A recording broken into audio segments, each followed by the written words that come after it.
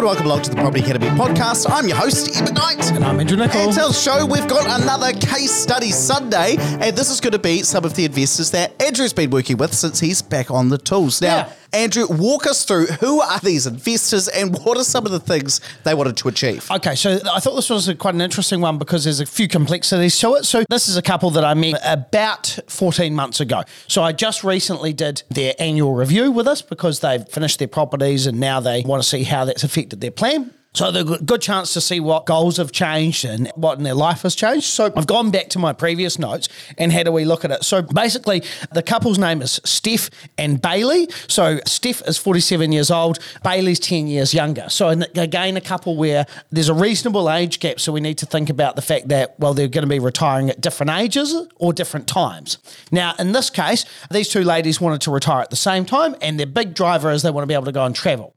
Steph has got a son to a previous relationship, and so he's just turned 18. One of their other big drivers is being able to help out the son because the son's father isn't around anymore, and so they want to be able to get him on the property ladder as well, which we're going to come back to. Now, when they came in to see me, they both had reasonable KiwiSavers. So Steph's KiwiSavers at 113,000. Not good, KiwiSaver. Yeah, and Bailey's is at 52. So they hadn't used it for buying their first house or anything like that. And what were their goals that they actually wanted to achieve other than helping out the wee son? So, son, helping the son get onto the property ladder. They want to get their mortgage paid off. That's a big driver for them. And their property is worth about $1 million in Hamilton, and they've paid off most of it. There's only about 200K left on that. So Steph previously had a house through a divorce. She ended up with some money, put most of that into this house. So their mortgage is relatively low, and they're trying to pay that down as aggressively as possible. One of the big things with their plan is they want to be able to not contribute too much to the rental properties, although they know they need to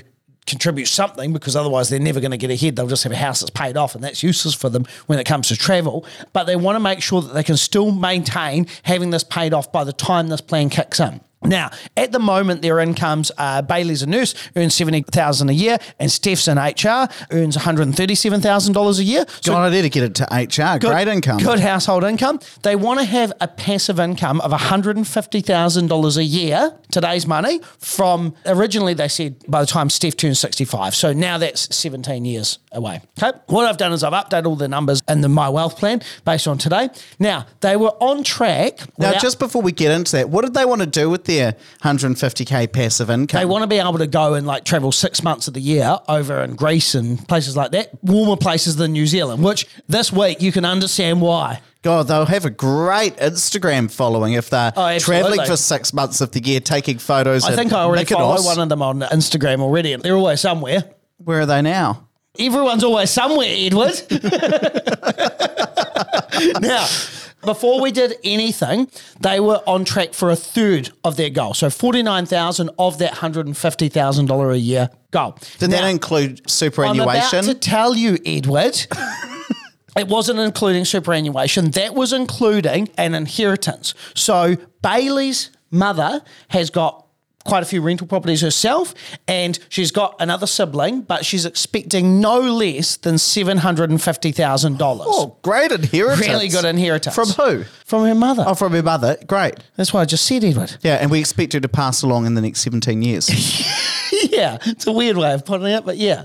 So anyway, they were on track with that to get to, again, a third of their goals, which is nowhere near what they wanted to be. How did they know that it was the 750K inheritance? Because they're on the trust, and nowadays with trust, you have to disclose to the beneficiaries what the value of the trust is. Yeah, okay, very fascinating. Now, one thing that we'll just say about inheritances is when you are creating your wealth plan, it's really important to only include an inheritance like this if you are pretty certain that you are going to get it. Exactly. Now, I'm going to come back to that though. So just give me a second, Edward. I've got the talkie stick. So anyway, what we did at the start, so back about 14 months ago, we said, okay, well, you're in Hamilton. They were actually about to buy a property in Hamilton. This is how they got referred to me. Hey, look, we've got this property in Hamilton. Do you think it's a good investment or not? Now, it was an existing property with no interest deductibility. So we ran the numbers. The contributions were going to work out to be about $400 a week. Now, they were doing the typical thing, buying a house nearby to them. So it wasn't in the exact same suburb, but it was like the suburb over, pretty affluent area. The yield was just okay, and there was no deductibility. So $400 a week on the interest rates back then. So that was when back interest rates were cheaper. And were they going to renovate it? Were they going to cash flow hack? No, they're just going to put some tenants in there. In fact, I think they were going to rent to one of Bailey's friends at work, another nurse. Right, not a good idea. Anyway, I said, look, terrible idea, but great concept overall. We should be investing in property. So I said, look, why don't we look outside of Hamilton, since you've already got, $1 million invested, even though it's your own house there. And so what we did is we looked at an Auckland property. They signed up for a 3-bedroom townhouse for $750,000. Pretty good deal back then. And a Christchurch townhouse, 2-bedroom, for $550,000. Now, those were the days. I know. Now, in the last 12 months, those properties have both completed. They've both been rented out. We'd allowed a $200 a week contribution, so using half of what they were already happy to commit to fund those 2 rental properties, because they weren't putting in any deposit. They were using usable equity. And where we got to is now those properties, the Auckland one's worth $900 on a bad day, so they've got $150,000 worth of equity in that one, and the Christchurch one's worth $650, so they've got $100,000 equity in that. So they made $250,000 tax-free because they're not selling the properties in that 12 months just by putting down the deposits. So they are wrapped. Both of them rented within 2 weeks of settlement, so they're delighted. They came back and said, right, how are we on track now?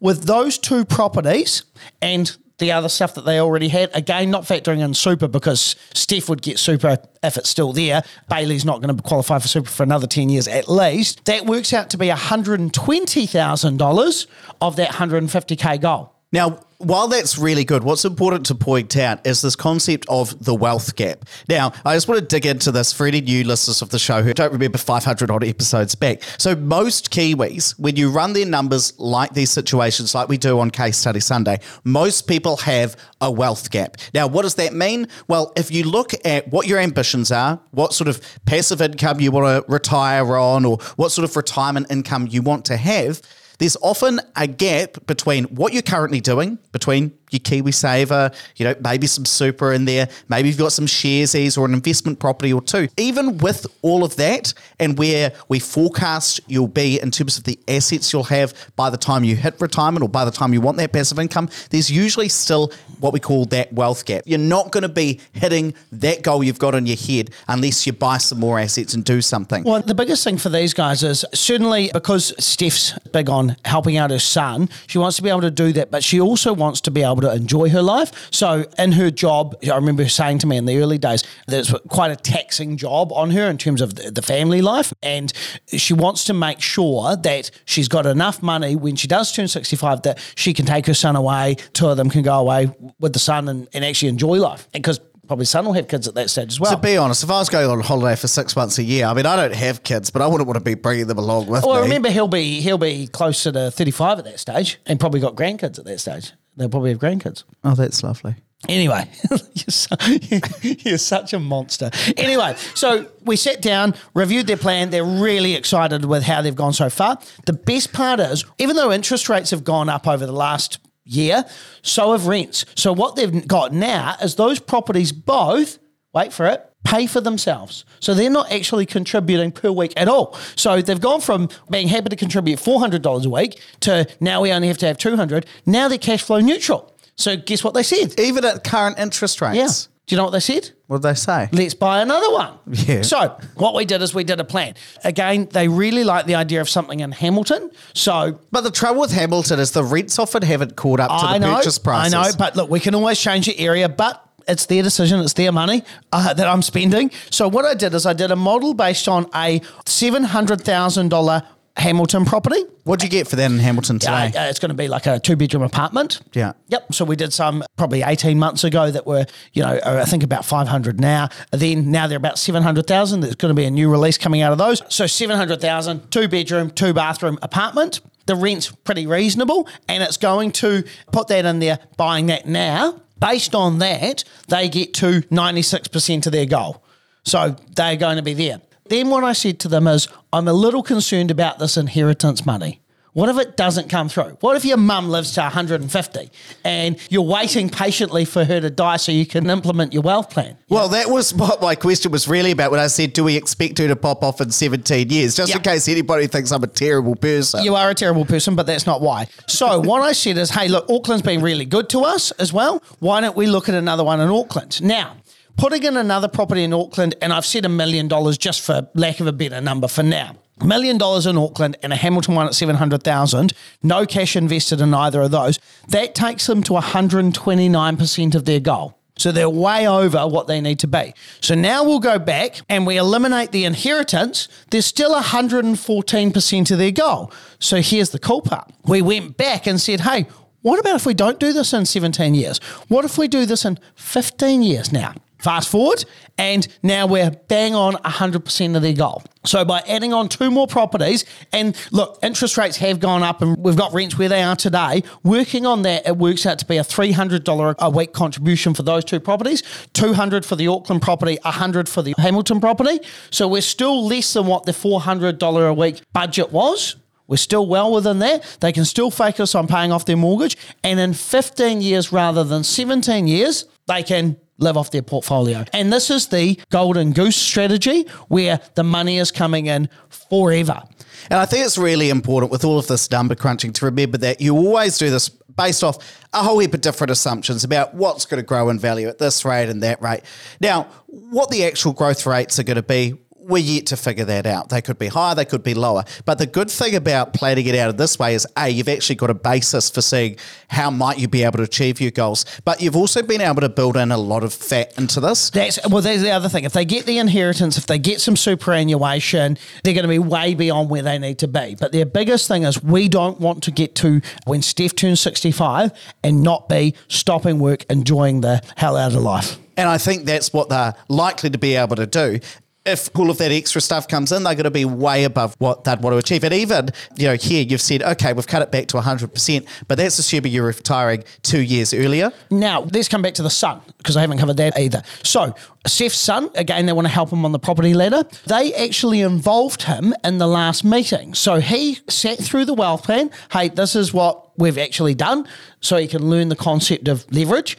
And then now what he's learning is, because he's going to go to university for the next few years, so he's not in a position to start investing himself. Yeah, no servicing. He's got in his mind that he's going to be a rent investor like you and I were. So going to rent a property and buy rental properties. Now, he's going to be involved in everything for these next 2 purchases. So they're going to take him along to the lawyers, take him along to the accountants. So he's familiar with the process. When he gets to a stage when he leaves university and gets a job, they are not going to give him cash because the cash is for mum and mum. We're going to spend the cash. Yeah. But what we're going to do is we're going to guarantee your deposit. So you have to service the loan.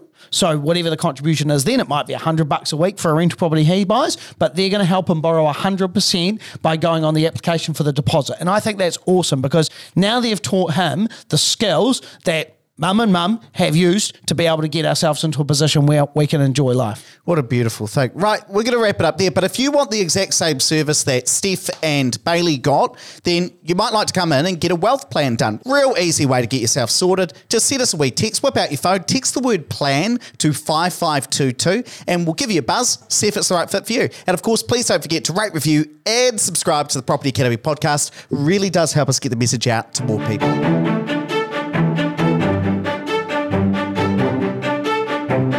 Thanks for listening to the Property Academy podcast. I'm your host, Ed McKnight. And I'm Andrew Nicol. And we're going to be back again tomorrow with even more daily strategies, tactics and insights to help you get the most out of the New Zealand property market. Until next time.